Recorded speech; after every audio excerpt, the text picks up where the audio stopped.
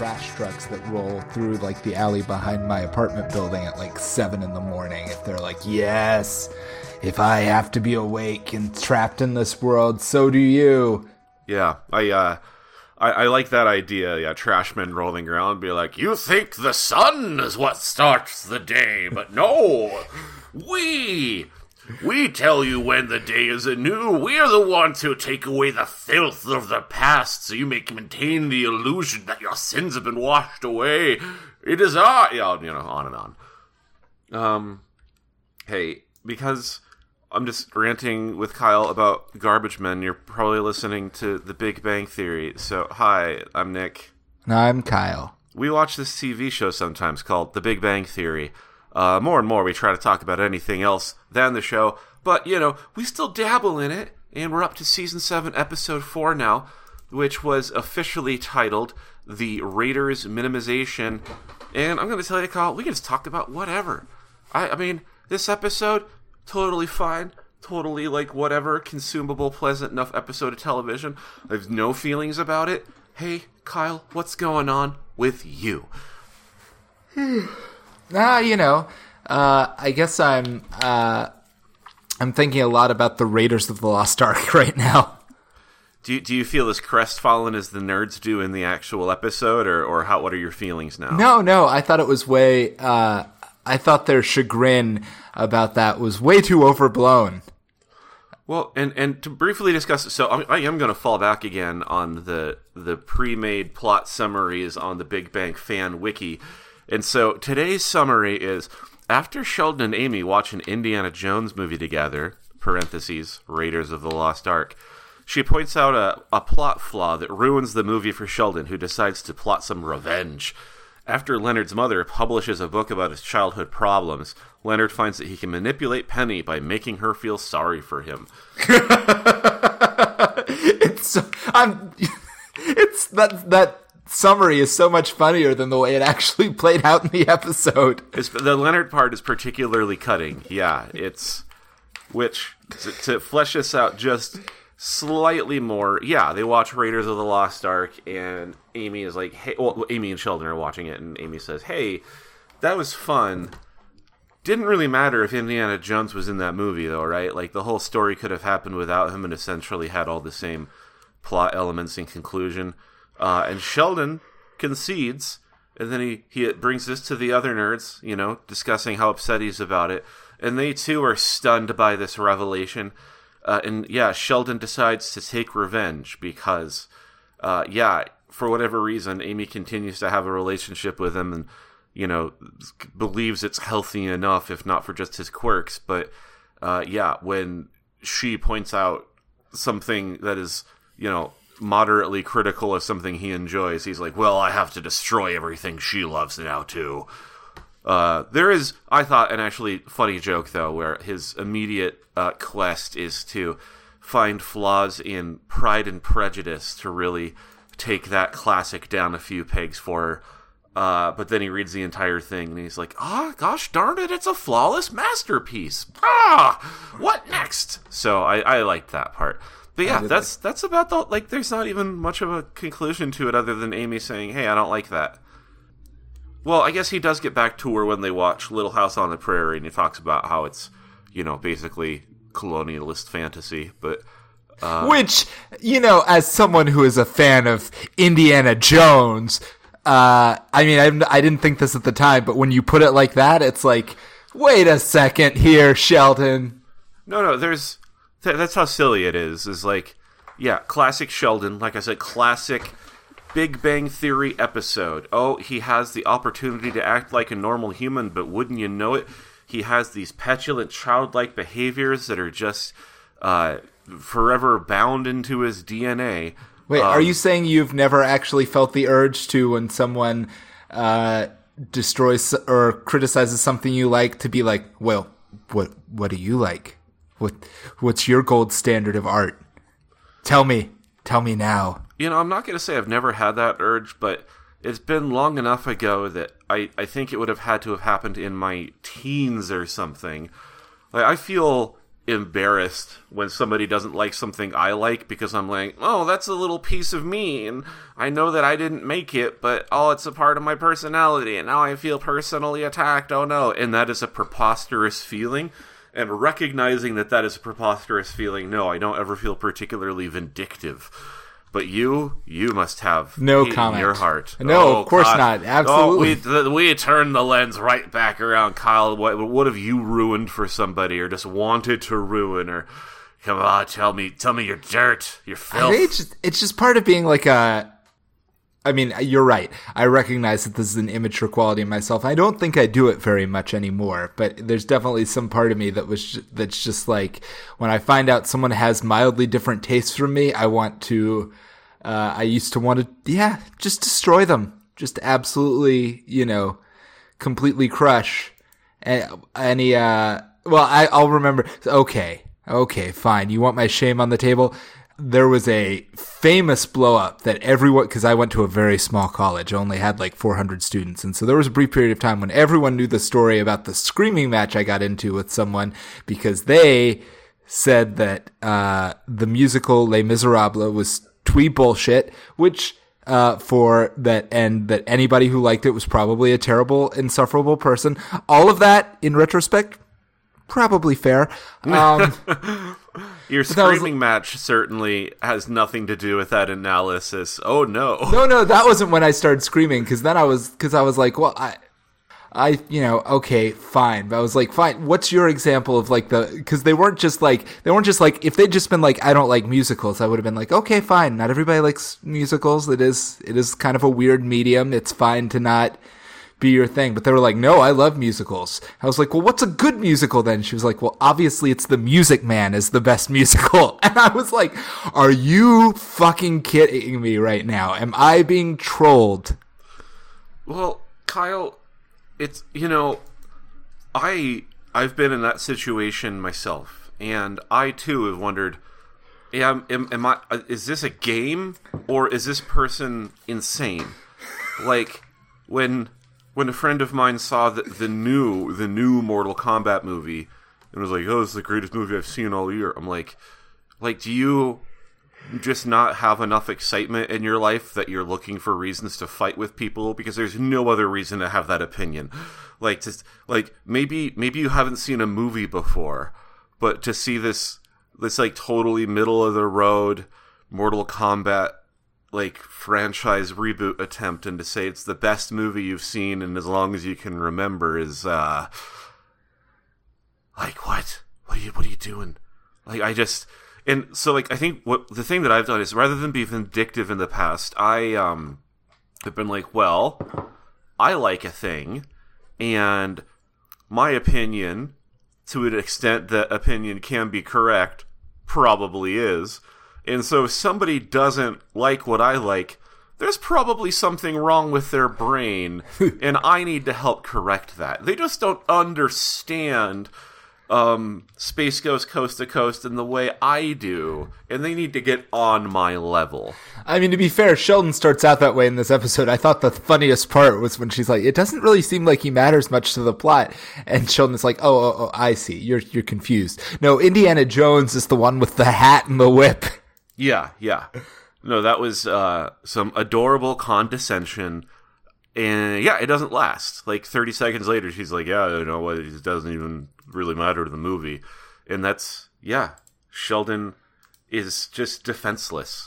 Which is the most surprising thing to me, I guess. But yeah. So here's what I have to say about, well, actually two things. First off, why The Music Man is the worst example is because that is famously a musical written by someone who was a composer of many famous tunes in his day, and he had a bunch of songs that were sitting in a drawer that he didn't know what to do with, so he contrived an incredibly ridiculous plot, the only purpose of which is to try that whole musical together, which is why 90% of the songs, if you pay careful attention, don't matter to the plot at all, except incidentally.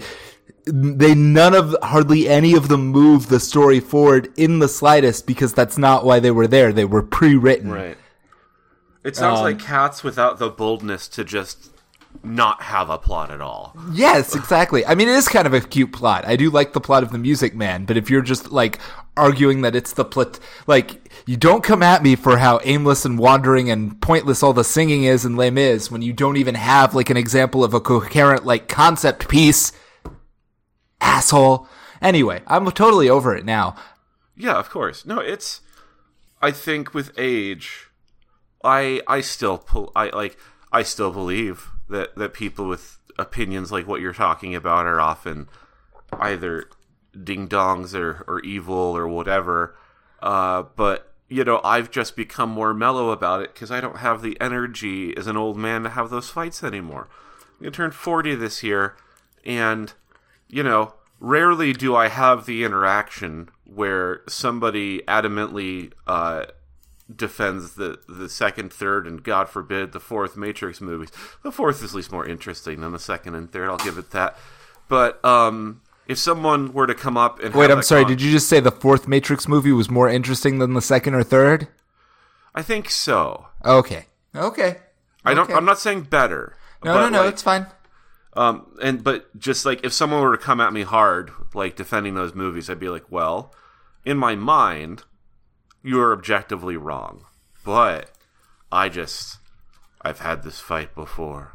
Yes. I've had this fight for the first time 20 years ago and many times since. And I get that is basically how I feel about arguing on the internet these days. It's like no matter how wrong I think someone is online, I was like, I've had this argument with. It's like it always plays out the same. I actually read a great blog post that was about how the internet is essentially dead as a medium, not because it doesn't offer up all of the same promises that it did like when it was first invented, but it's just revealed that human beings aren't really complex enough to take advantage of those promises. So we've basically already had every possible interaction we can have through the internet and are bored with most of them. So the internet is essentially dead as a medium of change. We were so convinced about the dangers of the singularity, and then we get TikTok, and everyone's like, "No, this is the peak," you know. Oh, by the way, hey, everyone, I don't use TikTok in the first place, so this doesn't really affect me personally. But in Montana, our legislature is just the first state in the nation to ban TikTok. So, hey, how's that gonna work? I don't know. How are they going to ban? Kyle, I don't think they know how the internet works. Like, are they going to pull people over and be like, let me see the apps on your phone? I don't get it. Yeah, like, is there going to be...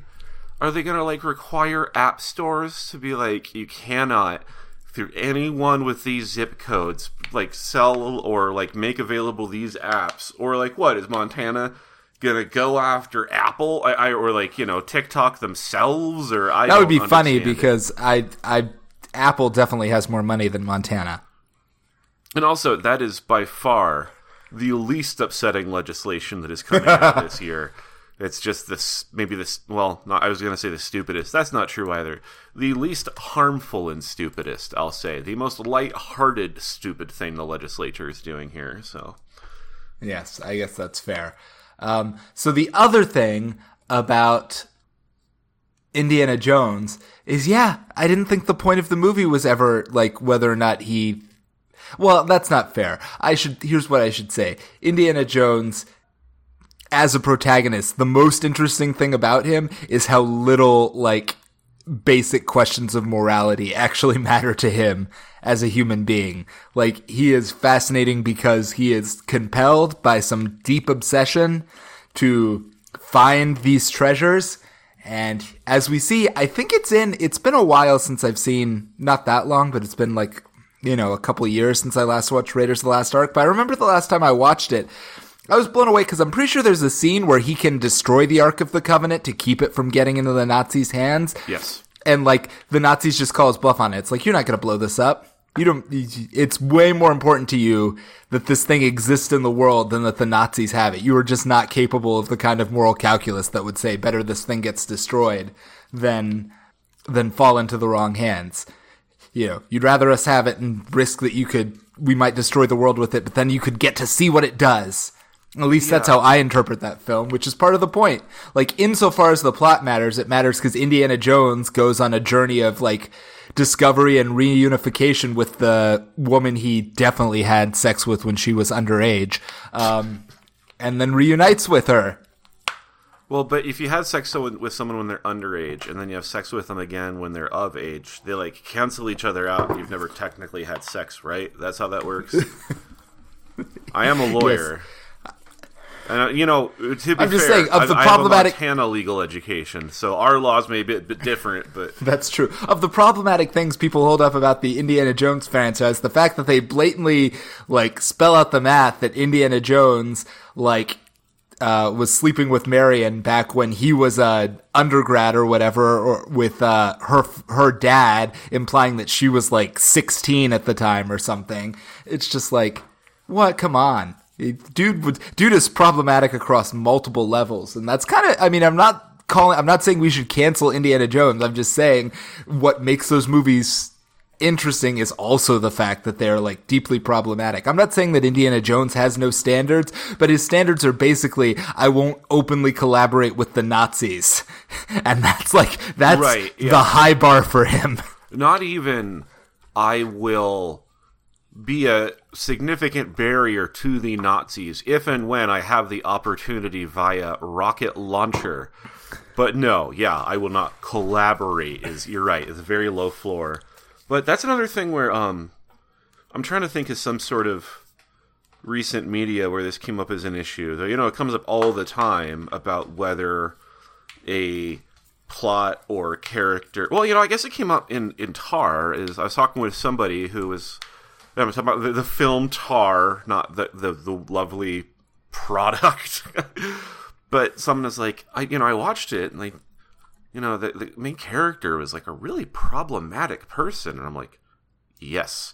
I'm like, yeah, I don't know how much I like a movie like that. And I'm like, did you watch the context in which she was a problematic person? Like, that's, like, yes, no, the main character does a lot of bad things and says a lot of bad things and is overall, yes, a bad person. But this movie is not a celebration of that. And even if it was, it is still just a movie. I don't know. It's like, have you ever watched anything by this guy named Martin Scorsese? I get increasingly bristly at the idea of, like, ethical consumption of media or whatever. And yeah, speaking of Scorsese, I recently rewatched Taxi Driver, and yeah, like, no one who is concerned about any sort of trigger warning or anything would ever allow that movie to be allowed in public. But yeah, I mean, it's not right. It's just like a movie. I mean, there are probably movies that are, like, their portrayal of violence and immorality would be, like, would upset me just for how, like, pointless or nihilistic there was. But you're right that's not, like, it's not like the fundamental point of the art is ever to, like, you know, well, that's not true. There are movies like that, but if you watch them, they're generally insufferable. Like, they're borderline unwatchable movies. Oftentimes, you know, it's funny because they're usually either religious or pseudo-religious. Like, all the ones that I can think of usually involve someone, you know, praying and having, you know, a miracle bestowed upon them, or else the theatrical adaptation of Atlas Shrugged, which I actually watched the first part of, which, oh boy. You know, a controversial statement here, but I don't think Jesus likes those people that make that media, or God. And I say that because it's never that good. And you think if he was actually on their side, he'd, like, give them some divine inspiration, they could make something that actually was, like, cool to watch? He could be neutral on the issue. And by now, there should be some sort of great Christian blockbuster. Like, but for whatever reason, that genre, no matter how many minds come together to produce material, like, there must be talented people working in that field. Like, I'm going to say, like, honestly, no, it's not for me. Like, yeah, that's just true, no matter how good. Well, that's not true. I was going to say, no matter how good one of these movies would be, I probably can't like it. No. Like, if it's good enough, it should be able to bridge that gap. And so I think God is working against them a little bit to be like, hey, talented people are going to make these weird, fucked up, kind of upsetting movies, and I'm going to put, like, the C Squad on praising my name because I don't need the help, guys. I'm God. Like, what do you think you're doing? Enjoy your lives. That's what I made the Earth for, okay? Other people are doing fine. Kirk Cameron doesn't need to, like, get the work. I'll stop because, but yeah. Anyway. No, this is great. I'm having a lot of fun. Like, it just by chance. Like, why is there not some sort of... I mean, there's movies that have, allegorical or, like, metaphorical themes that can be prominent. But, yeah, I don't know. When is everyone going to see Christ's big summer comeback, I don't know. Well, there was the one movie that Mel Gibson made that made a lot of money. Famously, though, he had other problems that made it sort of a morally complex issue to... Well, you're right about that, because that one, I don't even remember if it was good. I think I was too young to really appreciate it at the time, because it wasn't necessarily dry, but it was a somber film, but it is difficult to judge because, yeah, thinking back on watching that, it's like, oh yeah, that was about the time that things kind of went south for him. Mr. Gibson. Yes. Flew too close to the sun. Although that movie he made, Hacksaw Ridge, is supposed to be really good, and I keep meaning to watch it, and I just haven't gotten around to it yet. Yeah, well, you shouldn't, because if you watch it, you're anti-Semite. Well, I don't, like, I was pretty clear at the start of this episode that I was not excited to talk about this episode. And again, not because I hate it, but just because I feel like it's just fine and okay, and we got through it. I guess just really briefly, we talked about the B-plot real quick, which is, Penny buys a copy of Leonard's mom's book. It has been mentioned in a long time, but yes, of course, his parents are also scientists, researchers. His mom is specifically a psychologist or psychiatrist, and used Leonard's own childhood as her main course of research and study, for which he is immensely resentful. And so Penny thinks that's really funny. And then Leonard turns right back around and says, that makes me sad. And Penny says, I know sex will make you feel better. And that is most of their plot up until, I think, Bernadette through Wolowitz gets wise to what's going on, informs Penny, and then Penny collaborates with Leonard's mom to be like, this, I didn't think much about it at the time because, like, the plot itself didn't have much substance, but the ending of the plot, this should be a relationship ender. Like, so Leonard comes home, and he doesn't know that Penny knows what's up yet. He thinks the grift is still on. And so as soon as he gets in the door to Penny's apartment, he's like, oh, I'm still thinking about how I'm embarrassed about my mom and all of her, essentially child abuse. Penny is like, hey, I'm way ahead of you. Look at me in my, like, fun, sexy, purple nightie, whatever the hell it is. I am ready for sex times. I was ready before you even got here. There's just one little thing. I need you to watch this on the computer, and it's a video chat of his mom, and that is the end of me being able to have sex with Penny. That is, like, my own life, my own mom, it would be upsetting. But Leonard specifically, yeah. He's, like, halfway to his pants down, so Yeah, and not only halfway to his pants down, but he's already, like, I'm accepting finally that this show is overall more sexual than I initially assumed it would be. And so I think maybe I get confused because it feels so often like a PG show, but then they do have actual sexual elements in it every now and then. And in this case, Leonard is like, oh my God, in some jokey, euphemistic ways, basically saying, I can already feel myself getting hard. And yeah, his mom hears that. And then he doesn't know that's happening yet. And he's taking off his clothes. And yeah, you said he's half undressed when she flips the screen around and it's mom there. And I'm like, Penny, no. Penny, you're fun. That would be funny to anybody else that looked back on that weird nerd's life you once destroyed. But for the weird nerd that's dating you, it's a bit much. it's not nearly the worst thing. I think worst thing still stands out as that time that they all got together and allowed Wolowitz to be extra delusional about what happened to his father. That's the high water mark. But this is a very strange prank. Yeah. Speaking of Wolowitz, probably the funniest moment in this episode to me, anyway, was when Wolowitz does attempt to fly for sympathy for Bernadette. She just does not, like, she comes off stone cold about all of it. He's like, you know what finally just hit me? I had an unhappy childhood. And she's like, yeah, that's tough, buddy. Go wash the dishes. Well, and you know what? I was actually, this is going to sound like a really silly thing to say, but I was a little anxious during that scene because, not because I had any sort of sympathy for Wolowitz, because he's obviously, you know, just putting on a front. He doesn't give a shit. But when Bernadette pushed back, I was worried it was going to be in a more emotionally abusive manner. I was really worried she was going to tough guy cop him and be like, oh, yeah. You going to cry? Yeah, exactly. Like, oh, you're having a tough day? I'll tell you what a tough day is, and then give him a couple smacks or whatever.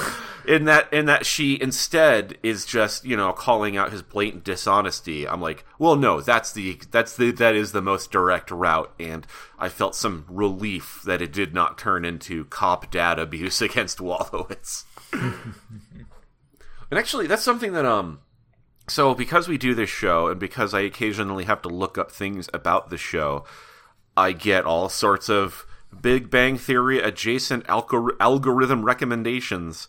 And something that comes up in the occasional headline is Bernadette being maybe the least liked character on the show.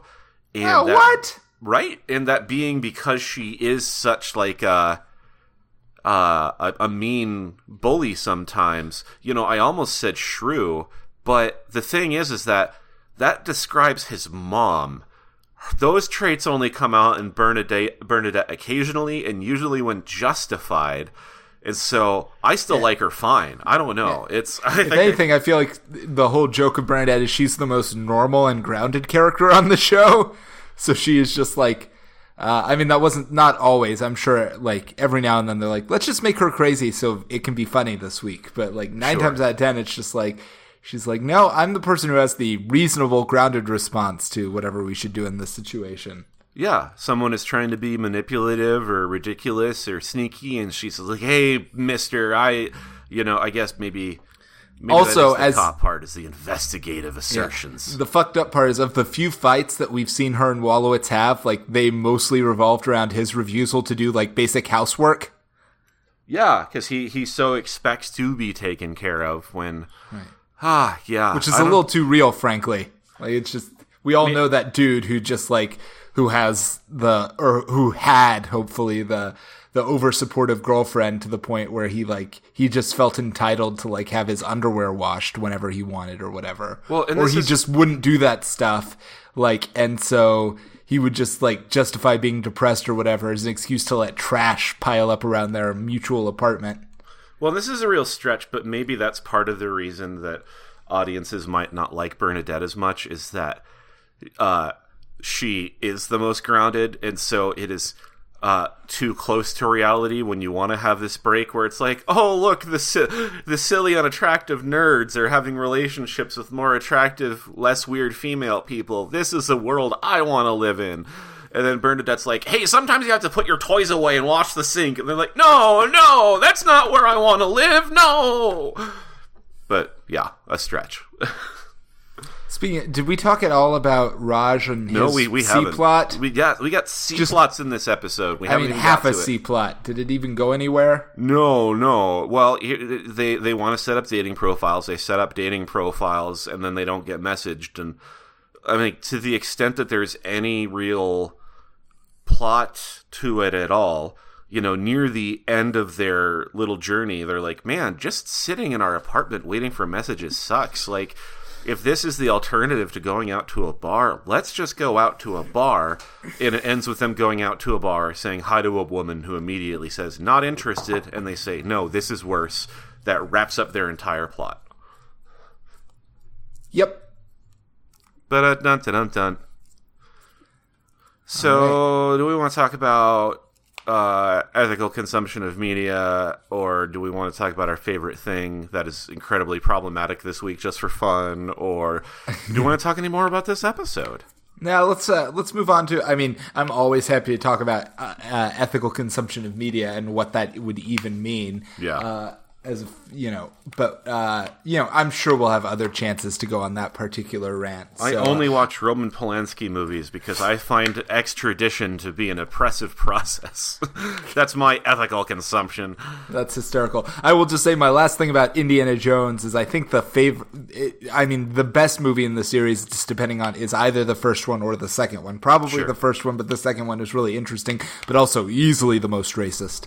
And then, but the third one is, I think I've talked about this before, but it's the most fascinating for just being how blatant it is about how, like, no, Indiana Jones has daddy issues. No, he's very psychologically fucked up because his daddy didn't hug him enough when he was a kid. Oh, you think he's big and masculine and tough? It's just because he's overcompensating for the fact that his father slapped him when he was a kid. Yes, that's right. His father hit him.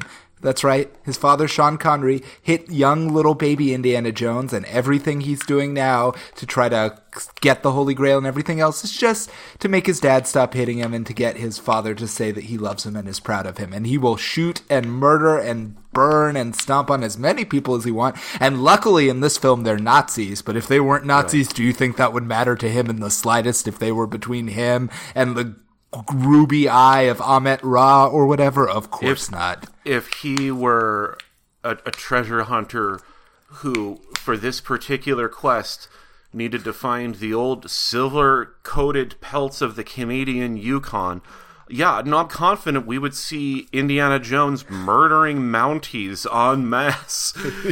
It'd just be like, oh, I hate maple syrup, bang, bang! Like... Oh, I kind of want that. Someone needs to make that movie.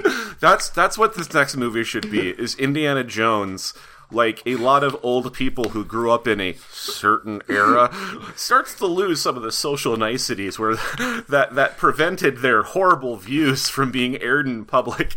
And so the last Indiana Jones should be just like a treasure-hungry, confused, angry old man just spilling old-fashioned racist bile and shooting random people until he can find a golden helmet or some shit.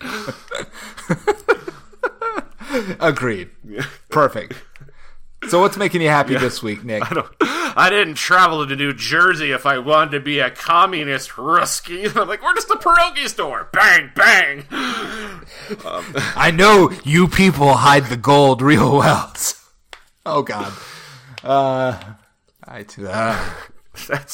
also demand that in the movie he actually say the words bang, bang every time he shoots somebody. Because I'm really enjoying doing that part, and I want. What's weird is I can't imagine Harrison Ford playing that role, but I can imagine Clint Eastwood playing that role in a movie so easily. Yeah, playing that role. I can imagine that documentary about Clint Eastwood. It's going to be 2033's biggest hit.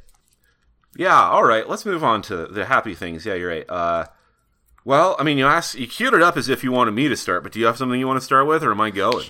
Sure, I'll start with a video game recommendation this week. All right. So, I actually... Fun thing about the Switch, if you order something and it's not... and it's available, but it's not like the download date yet, you can see it on your screen. It's like this game is downloaded and ready to go, but it's not unlocked for you. We have to check the satellite to determine whether or not you have access to this yet. Oh, I hate that so much. But finally was ready today, so I'm already playing my way through the Mega Man Battle Network collection. Kyle? Yes? I saw that on there. I absolutely thought of you. And I was about to download it myself, and then I was like, $60, I'll think about this. But I'm glad you're bringing this up, because I remember we've talked about it before, and I saw it, and I was like, I know my man Kyle's going to love that shit. Oh, yeah. Oh, no, I've been waiting for months. It's been the thing that I've been like, just make it to April 15th, tax season will be over, and then you can sit on your couch and play Mega Man Battle Network while the TV plays in the background. So, if there is one video game console that I basically have only nostalgic feelings about. It's the Game Boy Advance. I think that was just my generation's best system, basically. Like, a lot of bangers on the Game Boy Advance. Incredibly popular and successful system. Yes. And one of the best so my favorite game on that system was Mega Man Battle Network, which is another reboot. Basically, I think by this point they were doing concurrent reboots on Mega Man, because there was Mega Man Legends for the... Actually, that was over by the time Mega Man Battle Network came out. So, man, can we just talk for a minute about how weird it is that Mega Man successfully solved the leap from 2D to 3D, which killed like 90% of like the late 80s, early 90s like platformer characters and properties, and they solved it, and then they still only made 2 games in that franchise, and then we're like, we're bored with this now. No more Mega Man ever again. But whatever. Well, no, I made a little crack, let's say 5 or 10 minutes ago, about how, if you watch Hacksaw Ridge, you're obviously anti-Semitic, and I wonder though if Mega Man somehow didn't commit a fucking hate crime because of the way that he got canceled. It's crazy. He's such a popular character and like such a successful franchise, and I think in most franchises you hit a point where it's diminishing returns, but like you said, like they just kept there are no it's not like there was a game that came out and everyone's like, oh, this is so terrible, some of like Mega Man X10 or whatever, but it's like, no, they kept making new and innovative Mega Man games and then they just stopped. And like I remember the Mega Man Universe, I think, was supposed to come out, and I remember seeing the trailer for that, and I was among the majority that looked at it and said, this kind of looks like garbage. And I think it was supposed to be a game where you could, almost like Mario Maker is what it looked like to me, make your own Mega Man world, share them, etc. And then they canceled it, and I was like, that's fine, but I didn't want no Mega Man ever again. Like, what happened? But anyway, you were playing Battle Network, a game that is good and exists. Sorry about that. So they wanted to come up with a new, I actually don't know, for as much as I love this game, I know nothing about the history of how it was made, but basically they decided I don't know if they came up with like a new game, and then they were like, this would be a lot more interesting if we use the Mega Man IP to sort of craft it around, or if it was the other way around, and they were like, we need to make a new handheld Mega Man game, but we want to do something totally different. But either way, what they came up with was really, I thought, quite good. So it's set in a universe you play as as a teenage boy in a universe where, believe it or not, everything runs on Wi-Fi. Oh, and the internet. You can plug in to the internet basically on any platform, and it's all smart and has its own internal system that is also connected to the Wi-Fi. Can you imagine?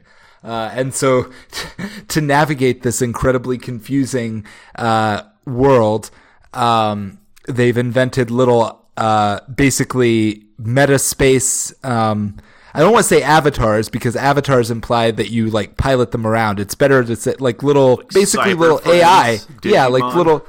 Little like AI, basically Siri, but smarter. And with each with their own skin. So everybody has their own like little custom, Siri helper that they can send through the internet to run errands for them. And this is the worldwide network. And your main character, because your dad is a genius scientist, yours is a custom-skinned super Navi called Mega Man.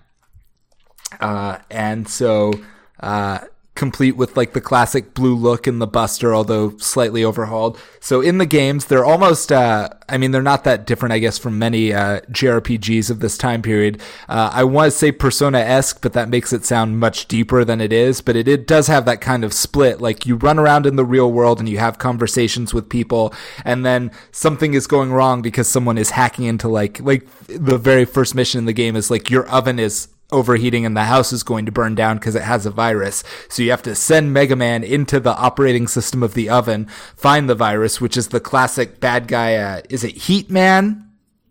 Or Heat Man Flame is, Man? from number 2, yeah. I think Okay. Fireman is from 1 and the Heat Man is from 2 because they were already running out of ideas.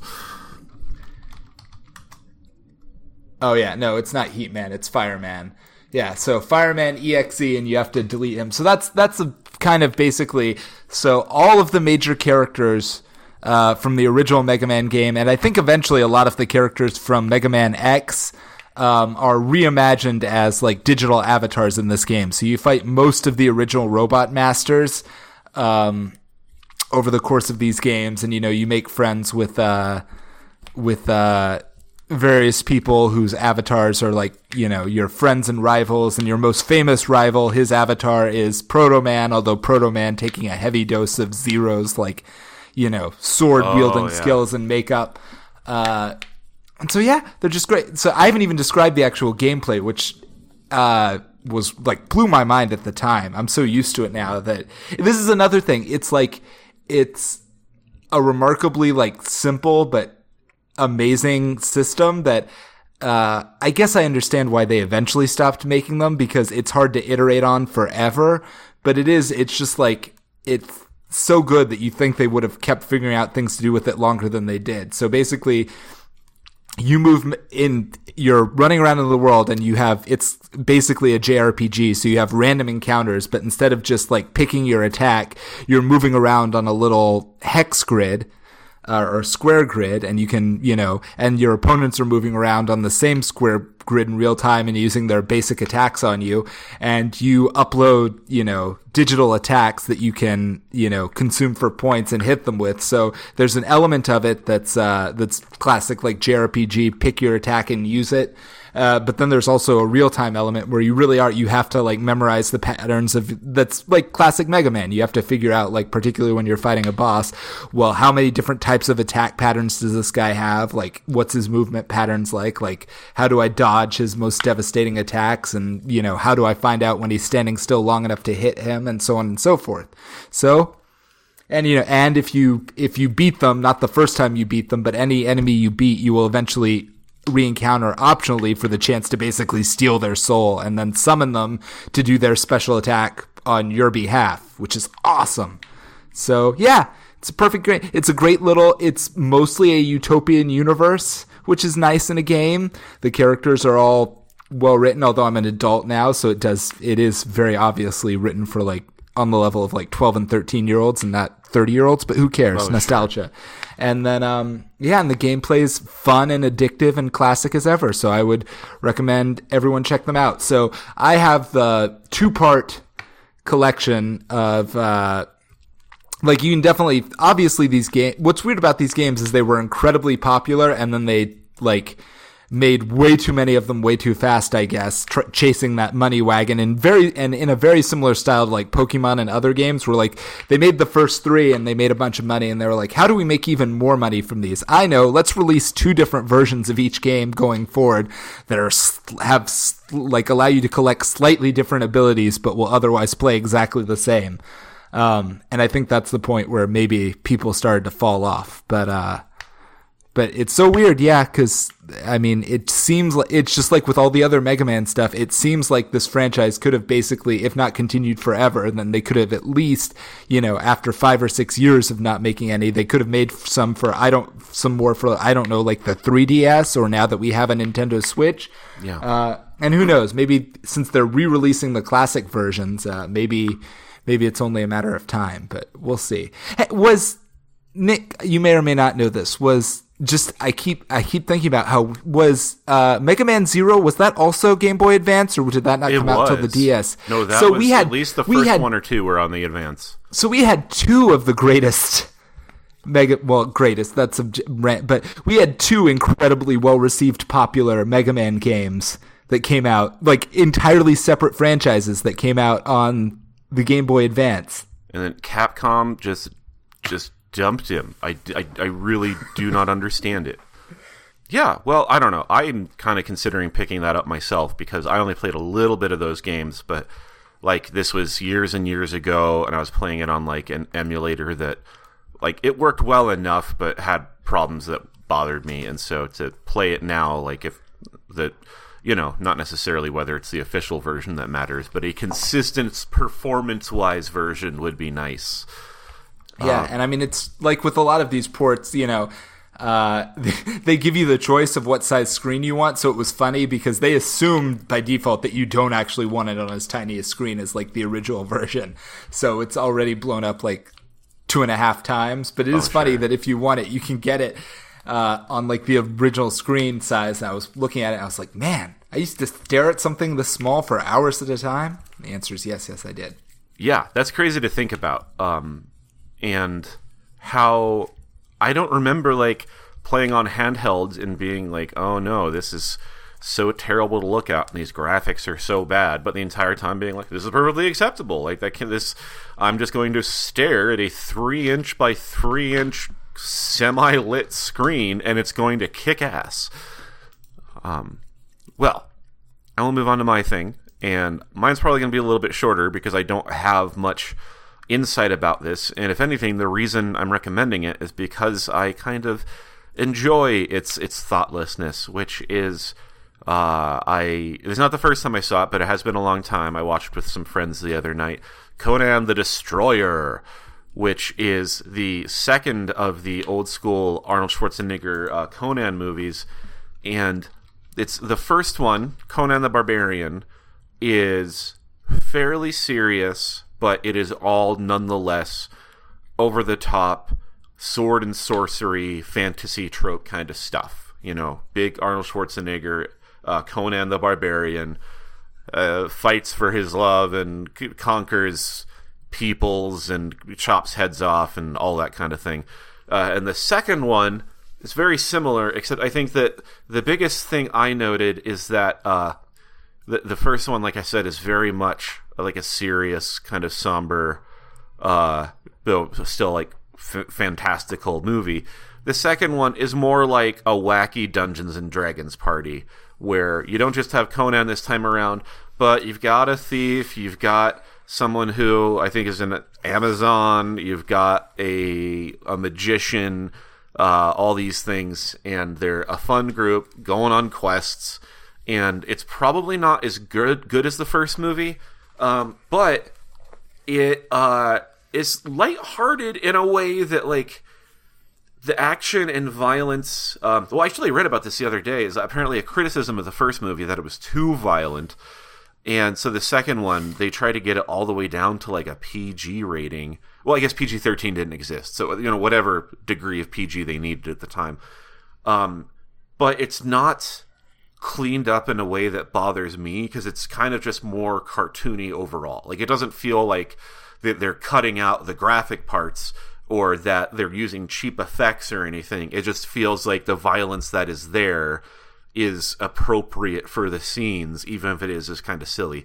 But ultimately, the reason I'm recommending this, though, is that it is like a pretty good, not great movie. It's like a fun, dumb time. And I think growing up, I was under the misunderstanding that so much stuff in this whole broader genre of, like, kind of dark fantasy, heavy metal, magic and swords and Frank Frazetta and chain link bikinis and dark wizards and all this other stuff was actually somehow, like, kind of upsetting or concerning, or that, like, ooh, like, nothing's going to happen to you if you engage in that media, but, like, oh, those are for, like, dark, unhappy people, like, and then actually starting to get into it much later than I should have, all of these kinds of things. And this is ultimately the reason for the recommendation is, like, no, it's all fun and dumb, and people like, because it's fun and dumb. Like, it's, Conan's going around chopping heads off and raiding villages and being, yes, a barbarian. And it's just a good time. It's not grim dark. It's just like fantastical silliness. And I wish there were more movies like that now. That, like, it's not trying to be cool. It's not trying to be funny. It's not trying to be anything other than it is, which is a kind of a dumb movie about a guy and his pals killing some monsters and going on not a gigantic journey to save the world. This is something else that I really think needs to come back to movies, is like abandoning these gigantic epic like globe or universe affecting tales. Because like in this one, it's Conan's like hanging out with a pal and someone's like, hey, I have a quest for you to go on. I'm going to promise you a thing in exchange. And he's like, I'm going to go on that quest. And then he goes on the quest. And he doesn't have to get caught up in any sort of universal destiny or anything because he's Conan and his motivations are simple, but they're still fun to watch. So that is what I'm recommending. And also, more broadly, just that kind of stuff. Just like kind of heavy metal from the 70s, kind of, is it taking itself seriously? I don't know. I guess I better just watch it and find out kind of stuff, because I avoided it for too long and it all kind of, well, not all of it, but it often kind of rules. So, yeah. Kyle, you have any Conan thoughts? I mean, no. Now I want to watch I really like Conan the Barbarian, so I'll have to watch Conan the Destroyer one of these days. I always heard it was terrible. So it's way worse than the first one, that's for sure, but I don't think it's like bad. I think it is fun to watch. I enjoy it. It has one of my favorite lines in any movie, which is Conan is drunk at the campfire with his pals, and someone impressed by his physical prowess says, "Wow, Conan, nothing hurts you." And big, dumb, and drunk, he just smiles and says, "Only pain." And yes. Best movie and best line in any movie. It is. I do like the idea of like reinvent. Like he's basically the birth of the himbo, Conan the Destroyer. Yeah.